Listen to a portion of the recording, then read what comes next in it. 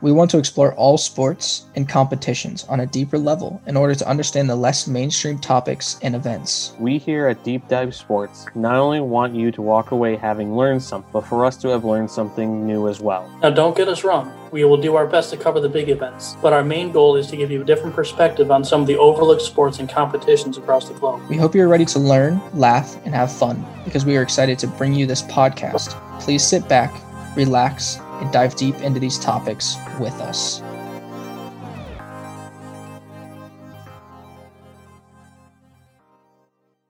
Hi, everyone, and welcome to another episode of Deep Dive Sports. In this episode, we will be giving you a rundown of the world's second most popular sport, cricket. First, we will go to Nick and David, who will tell us about the rules of the game. Thanks, Dom. And first, let me emphasize real quick that there are multiple ways to play cricket, with often different rules to go along with them. However, the basic rules are still the same, with minor differences with how long a game or an inning can last. The game is played with a bat, a ball, and a large round field that is known as the ground. It's played between two teams of 11 with one person acting as a substitution known as the 12th man. There is a set of rules that are known as the laws of cricket. In total, there are 45 laws. So here's a brief summary. To start, there is a coin toss to determine who bats and who bowls first. And the area that the players bowl, also known as the bowlers, is also known as the pitch. And those dimensions have a length of 22 yards. Then we'll get into the wicket. Involved in the wicket, there are the stumps that must be 22 inches high with a 6-inch bail. The ball itself must weigh between 5 and 6 ounces. And then to end an inning, or what is known as an overs, it must last 4 balls, which is bowling the ball 4 times. Then there's the no ball penalty, which is for overstepping, which means the hind foot going in front of the bowling crease. For example, in the direct line of the wicket. The popping crease is exactly 3 feet 10 inches before the bowling crease. And then there is also various means of it is out are included in the game, in which Nick will reference later. There are 2 that I want to reference, which is hitting the ball twice and obstructing the field. These 2 are emphatically out following an experience in the 17th century. Then there is a player that is known as the wicket keeper, and that player is required to be still and quiet until the ball is bowled, which is similar to baseball's catcher of sorts. There are also umpires, which must allow 2 minutes for a new batsman to arrive and 10 minutes between innings. Meal and rain breaks presumably exempted. Except They get a lunchtime during games. yeah, That's pretty cool. Get a little bit of a snack and a nap in the middle. All right. the umpire cannot give a batsman out if the fielders do not appeal. The umpire is allowed a certain amount of discretion, and it is made clear that the umpire is the sole judge and that his determination shall be absolute. Well, if I was the sole judge, my determination would be everyone gets snack and nap every 5 minutes. And that's absolute, David, all right? Yeah, because you're going to need My it. biggest question is why is there 2 minutes between batsmen? Like, do they not have a lineup where they know who's batting next? I think honestly that is like a long time, but I know later on. Does it take 2 minutes to walk up from the bench to the to where they're hitting? Yeah, I don't know. I know, like I'll explain later on, but they have to have 2 batsmen out at all times. So I'm wondering, like, if in transition or maybe somebody's still taking their nap, Dom. They still got about 1:30 left on their nap. Well, they better wake up. Their nap's over. They got a bat. They're eating a sandwich, they got a couple minutes. You also got to take that 30-minute break, just like swimming. You can't go eat and then go out. You know what I'm saying? Mm-mm. I don't know, man. That is kind of interesting. That does seem like a long time. I don't know. But then again, that's coming from a couple of guys who don't exactly know the sport that well. That is fair. To be honest, like, I feel like if we had, more snack and nap breaks in like football or something, might make it a little bit more interesting. We do. They're called commercial breaks. Oh yeah, that's right. I forgot about commercial breaks. Okay.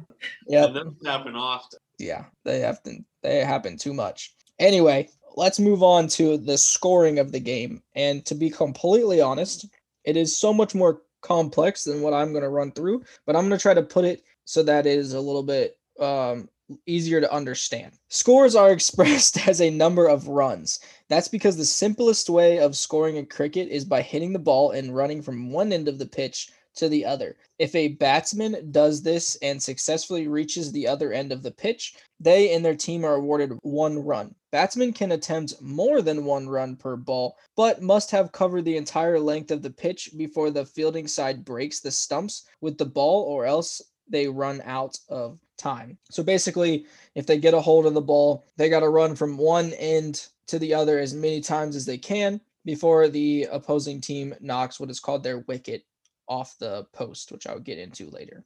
As well as physically completing a certain number of runs, batsmen can be awarded either 4 or 6 points by hitting what is known as boundaries. A boundary is when the batsman hits the ball beyond the edge of the playing field, so kind of like a home run in baseball.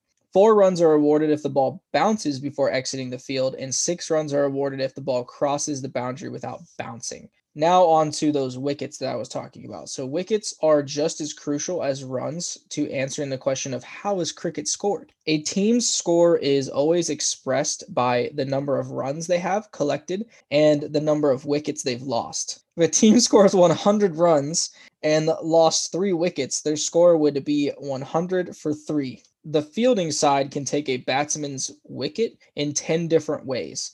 And once a batsman has lost his wicket, like I said before, he must leave the field and be replaced by another member of his team. As there are 11 members for each cricket team, like David said before, there must be 2 batsmen on the field at one time. So once a side has lost their 10 wickets, they are all out, and their turn batting, known as an inning, is over. So the 10 ways in which wickets can be taken are split into 2 categories, with the first category being commonplace in any game and the second category being quite rare. The first set of dismissals are bowled, caught, stumped, LBW, which is leg before wicket, and a run out. A batsman is bowled if the ball bowled to them hits their stump and dislodges the bails. So those 2 small pieces of wood at the top of the stumps, if they bowl the ball to them and it hits them and they swing or miss, they're out. A caught is when a batsman hits the ball to the fielder without hitting the ground. So basically, like in baseball, if you hit a line drive to a player and they catch it, you're out. A stumped is when the batsman leaves their crease, the small area in front of the stumps, and the wicketkeeper breaks the stump with the ball in their hands. So it seems like that one, like if the ball is pitched to them, or like David said, the wicket keeper is like the catcher. If the catcher has that ball and the batter kind of leaves their box or whatever, the wicket keeper can knock their little piece of wood off, and then they would be out.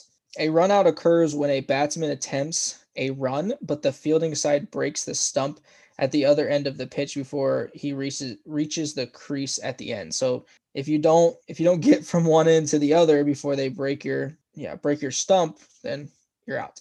And lastly, the LBW, which is, like I said before, leg before wicket. And this is when a batsman prevents a ball bowled at him from hitting the stump with their leg, then their bat. So they don't swing at it. They kind of try to block it so that it doesn't get them out. The second set of these, which, like I said before, are the more rare set, is hitting the ball twice, handling the ball, obstructing the field, timed out, and hitting the wicket. So hitting the ball twice is pretty much self-explanatory. You can't hit it twice with the bat. You can only hit it once. Makes sense. You can't hit a baseball twice with the bat. I don't even know how you would do that. That seems kind of hard. Next, you have handling the ball, when a batsman touches a live ball with his hand whilst the hand is not in contact with the bat. So you can't be cool, catch the ball, throw it back to the pitcher, or throw it back to the person throwing it. Can't ask for a new one. You just got to hit the one that's thrown to you, or hope it doesn't hit your little piece of wood off the other pieces of wood. Next, you have a batsman can be called out for obstructing the field if he deliberately impedes a fielder, and can be timed out if they take too long to reach the pitch when it's their turn to bat. So basically, You can't get in the way of the fielder from getting the ball or blocking them from throwing it and knocking your piece of wood out. You got to just keep running back and forth. So kind of like in baseball, you can't impede the flow of the game pretty much. Pretty much in any game, you can't impede the flow. Finally, hitting the wicket is when a batsman breaks his own stump, either with a bat or with their part of the body. So you can't break your own stump. It's got to be broken by the other team. I don't know why you would do that, because the goal is to score as many runs as you can before it is broken. But maybe there's some tactic behind it, or maybe they're just trying to prevent people from cheating and throwing the game. All right, thanks, guys, for going over the rules. Now I will give you a brief history of the game. So it is generally believed that cricket originated as a children's game in the southeast of England sometime around the medieval period. Although there are claims for prior dates, the earliest definite reference to cricket being played comes from a court case in 1597. Furthermore, one possible source of the sport's name is an Old English word, crick, meaning crutch or staff. The game underwent major development in the 18th century to become England's national sport. Betting and the amount of people that were able to attend games made the sport popular. Cricket was prominent in London as early as 1707, and in the middle years of the century, large crowds flocked to matches on the Artillery Ground in Finsbury. The single-wicket form of the sport attracted huge crowds and wagers on matches. Its popularity peaked in the 1748 season. Bowling underwent an evolution around 1760, when bowlers began to pitch the ball instead of rolling it or bouncing it towards the batsman. This caused a revolution in bat design because to deal with the bouncing ball, it was necessary to introduce the modern straight bat in place of the old hockey stick shape. The 19th century saw underarm bowling superseded by the first round arm and then overarm bowling. Both developments, however, were controversial. Organization of the game at the county level led to the creation of county clubs, starting with Sussex in 1839. Moreover, in December 1889, the 8 leading county clubs formed the official county championship, which began in 1890. Meanwhile, the British Empire had been instrumental in spreading the game overseas, and by the middle of the 19th century became popular in Australia, the Caribbean, India, New Zealand, North America, and South Africa. In 1844, the first ever international match took place between the United States and Canada. And in 1859, a team of English players went to North America on the first overseas tour. In 1862, an English team made the first tour of Australia. And the first Australian team to travel overseas consisted of Aboriginal stockmen who toured England in 1868. In 1876 to 1877, an England team took place in what's retrospectively been recognized as the first ever test match at the Melbourne Cricket Ground in Australia. And test cricket is a form of the sport that has a little bit of a longer match duration and is considered the highest standard of cricket. This rivalry between England and Australia gave birth to the Ashes in 1882, which is what they call the big rivalry between the two countries. Test cricket began to expand in 1888 and 1899 when South Africa played England. Furthermore, the Warriors were dominated by Test cricket, which continued to expand in the 20th century with the addition of the West Indies in 1928, New Zealand in 1930, and India in 1932. And after the Second World War, Pakistan was added in 1952, Sri Lanka in 1982, Zimbabwe in 1992, Bangladesh in 2000, and Ireland and Afghanistan both in 2018. And now we will go to Nick, who will tell us where cricket is the most popular. Alrighty, I am going to answer the most important question. Where is cricket most popular? Well, today, cricket is most popular in India, England, and Australia. Primarily in India, though. Super big there. That's a big reason why its popularity is kind of spreading throughout the world. But the sport of cricket was actually once one of the most popular sports in the United States. So cricket was actually regularly played in Philadelphia, New York, Hartford, and Boston during the 1700s.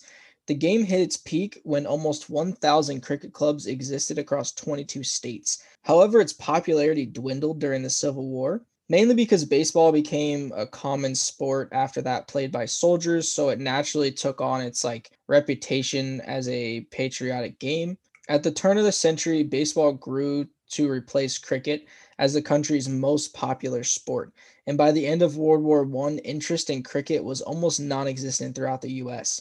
But over the past few decades, the increasing number of people from India and the West Indies who have moved to the United States naturally heightened the sport's popularity in the US again, to the point that ESPN was actually broadcasted an Indian Premier League cricket match between India and Sri Lanka, and matches like these are now regularly streamed online through digital media players like Apple TV and Chromecast. And ESPN even estimates the growth of the cricket market in the US, currently consisting of about 30 million fans, with New York being one of the biggest markets for the sport. So obviously, like I said before, India is probably the biggest market for cricket in the world, but England and Australia aren't too far behind. And if the US here has kind of shown anything, if they take a liking to a sport and there's enough people that want to watch it, we will make it big and we will make it one of the most profitable sports within the world. So cricket's the second most popular sport in the world. David, what makes the sport so popular? Well, what makes it so popular is because to those who have kind of an understanding of the sport, it's super simple. And that's kind of the main reason why. And not only that, to those who watch and actually understand the game to any degree, it is also easy to watch as well. And the reason why it's so big is because it's very, very popular in the country of India. India is one of the biggest countries, if not the biggest country in the entire world. While we may not understand the game entirely, it's still a very interesting sport nonetheless. Nick, what are some of the popular leagues around the world? So there are, I think, like 11 or 12 of the major leagues around the world, and they are all still currently running to this point. So we're going to start off with the league in India, and that's going to be the Indian Premier League, the IPL. They were founded in 2008. Then there is the Big Bash League, which is out of Australia, the BBL. They were founded in 2011. Then you have the Caribbean Premier League out of the West Indies, the CPL, which was founded in 2013. Then you have the Pakistan Super League, which is out of Pakistan, which is the PSL, and that was founded in 2016. Then you have the Super Mash League, which was founded in 2005, and they are out of New Zealand. Then you have the T20 Blast, founded in 2003, and they are out of England. And a fun fact about them is they've actually gone through, like, I think 4 or 5 different names since their founding, and mostly because of brand deals and stuff like that. So they kind of change their name so they can get money from different entities, such as like our sports stadiums today have different names, kind of like you look at the Browns, they have First Energy Stadium. Then you have the Mzansi Super League out of South Africa, the MSL, which was founded in 2012. Then you have the Lanka Premier League, the LPL, which is out of Sri Lanka, and that was founded in 2020. And then you have the Euro T20 Slam, which was founded in actually 2021, and that consists of Ireland, Scotland, and the Netherlands. So for whatever reason, they didn't want to play ball with England, but I don't think they ever really want to. So they kind of seem like they formed their own little league there. And lastly, we have the Afghanistan Premier League, the APL, founded in 2018 out of Afghanistan. You know, like what I find interesting is the game of cricket's been played for centuries, it seems like. A lot of these professional leagues have been formed within the last 20 years. You know, I really thought that there would have been professional leagues dating back around the 20th century at some point. So I think that these ones are basically like these ones were founded at that point. Obviously, I think there were ones before that. These are just the current ones. I think, honestly, kind of like we've seen other sports over time, they were just played without an overseeing governing body, pretty much. Gotcha. So you kind of look at sports like rugby. It's a sport that was played, but I don't think it had an overseeing governing body until I believe the late 90s or early 2000s, like we stated in one of our previous episodes. So Right.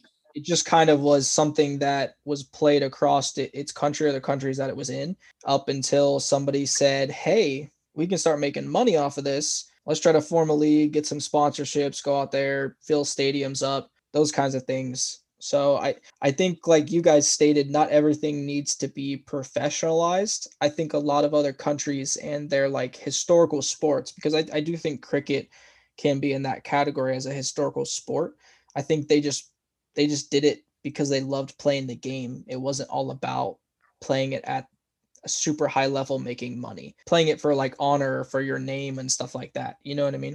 We're just for fun, you know. It was something that you grew up playing, and people obviously love the sport. So I guess there was really no need to monetize it in some way Yeah, 'cause until recently, at least. it's not like our cornhole or dodgeball where we made that reference where you don't need to make money off of everything. Right. All right. So the last question that I have for you guys is: you mentioned earlier that cricket was popular in the U.S. previously. Do you think that cricket can become popular in the U.S. again? I actually do. I think honestly, like David said, until you kind of like watch it a lot or play it a lot, it's definitely a little confusing to understand. But a lot of the things I read were that people like it because it is so simplistic, and maybe we made it out to be a little bit harder to understand than what it actually is because we're not covering it or watching it every single day ourselves. But maybe as we kind of learn and grow more within the sport, then we'll find it more simplistic as well too. But I also think it's going to grow in popularity because of the amount of people who are kind of moving here from other countries where it is one of the most popular sports in their country, like India, like the West Indies, even people who move over from like Europe and the Middle East and Australia. They kind of bring their culture in that sport with them. So just kind of like how rugby has become, I wouldn't say like a super popular sport in the States, but it has become more popular over the past 20 years than what I'd say it was.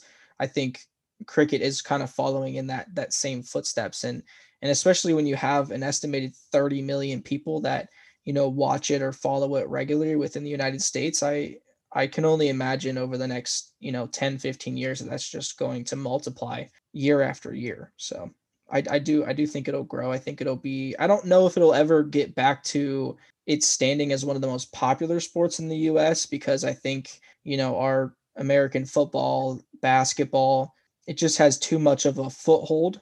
But I do think it could slide into that third or fourth spot, maybe kick baseball and hockey down. It just depends. Yeah, I also think that there's a chance because it's pretty much all for the same reasons Nick mentioned. And for the simplistic point of view to those like we mentioned before, I kind of compare it to our baseball essentially. Like to us, baseball is super super simple and super super basic.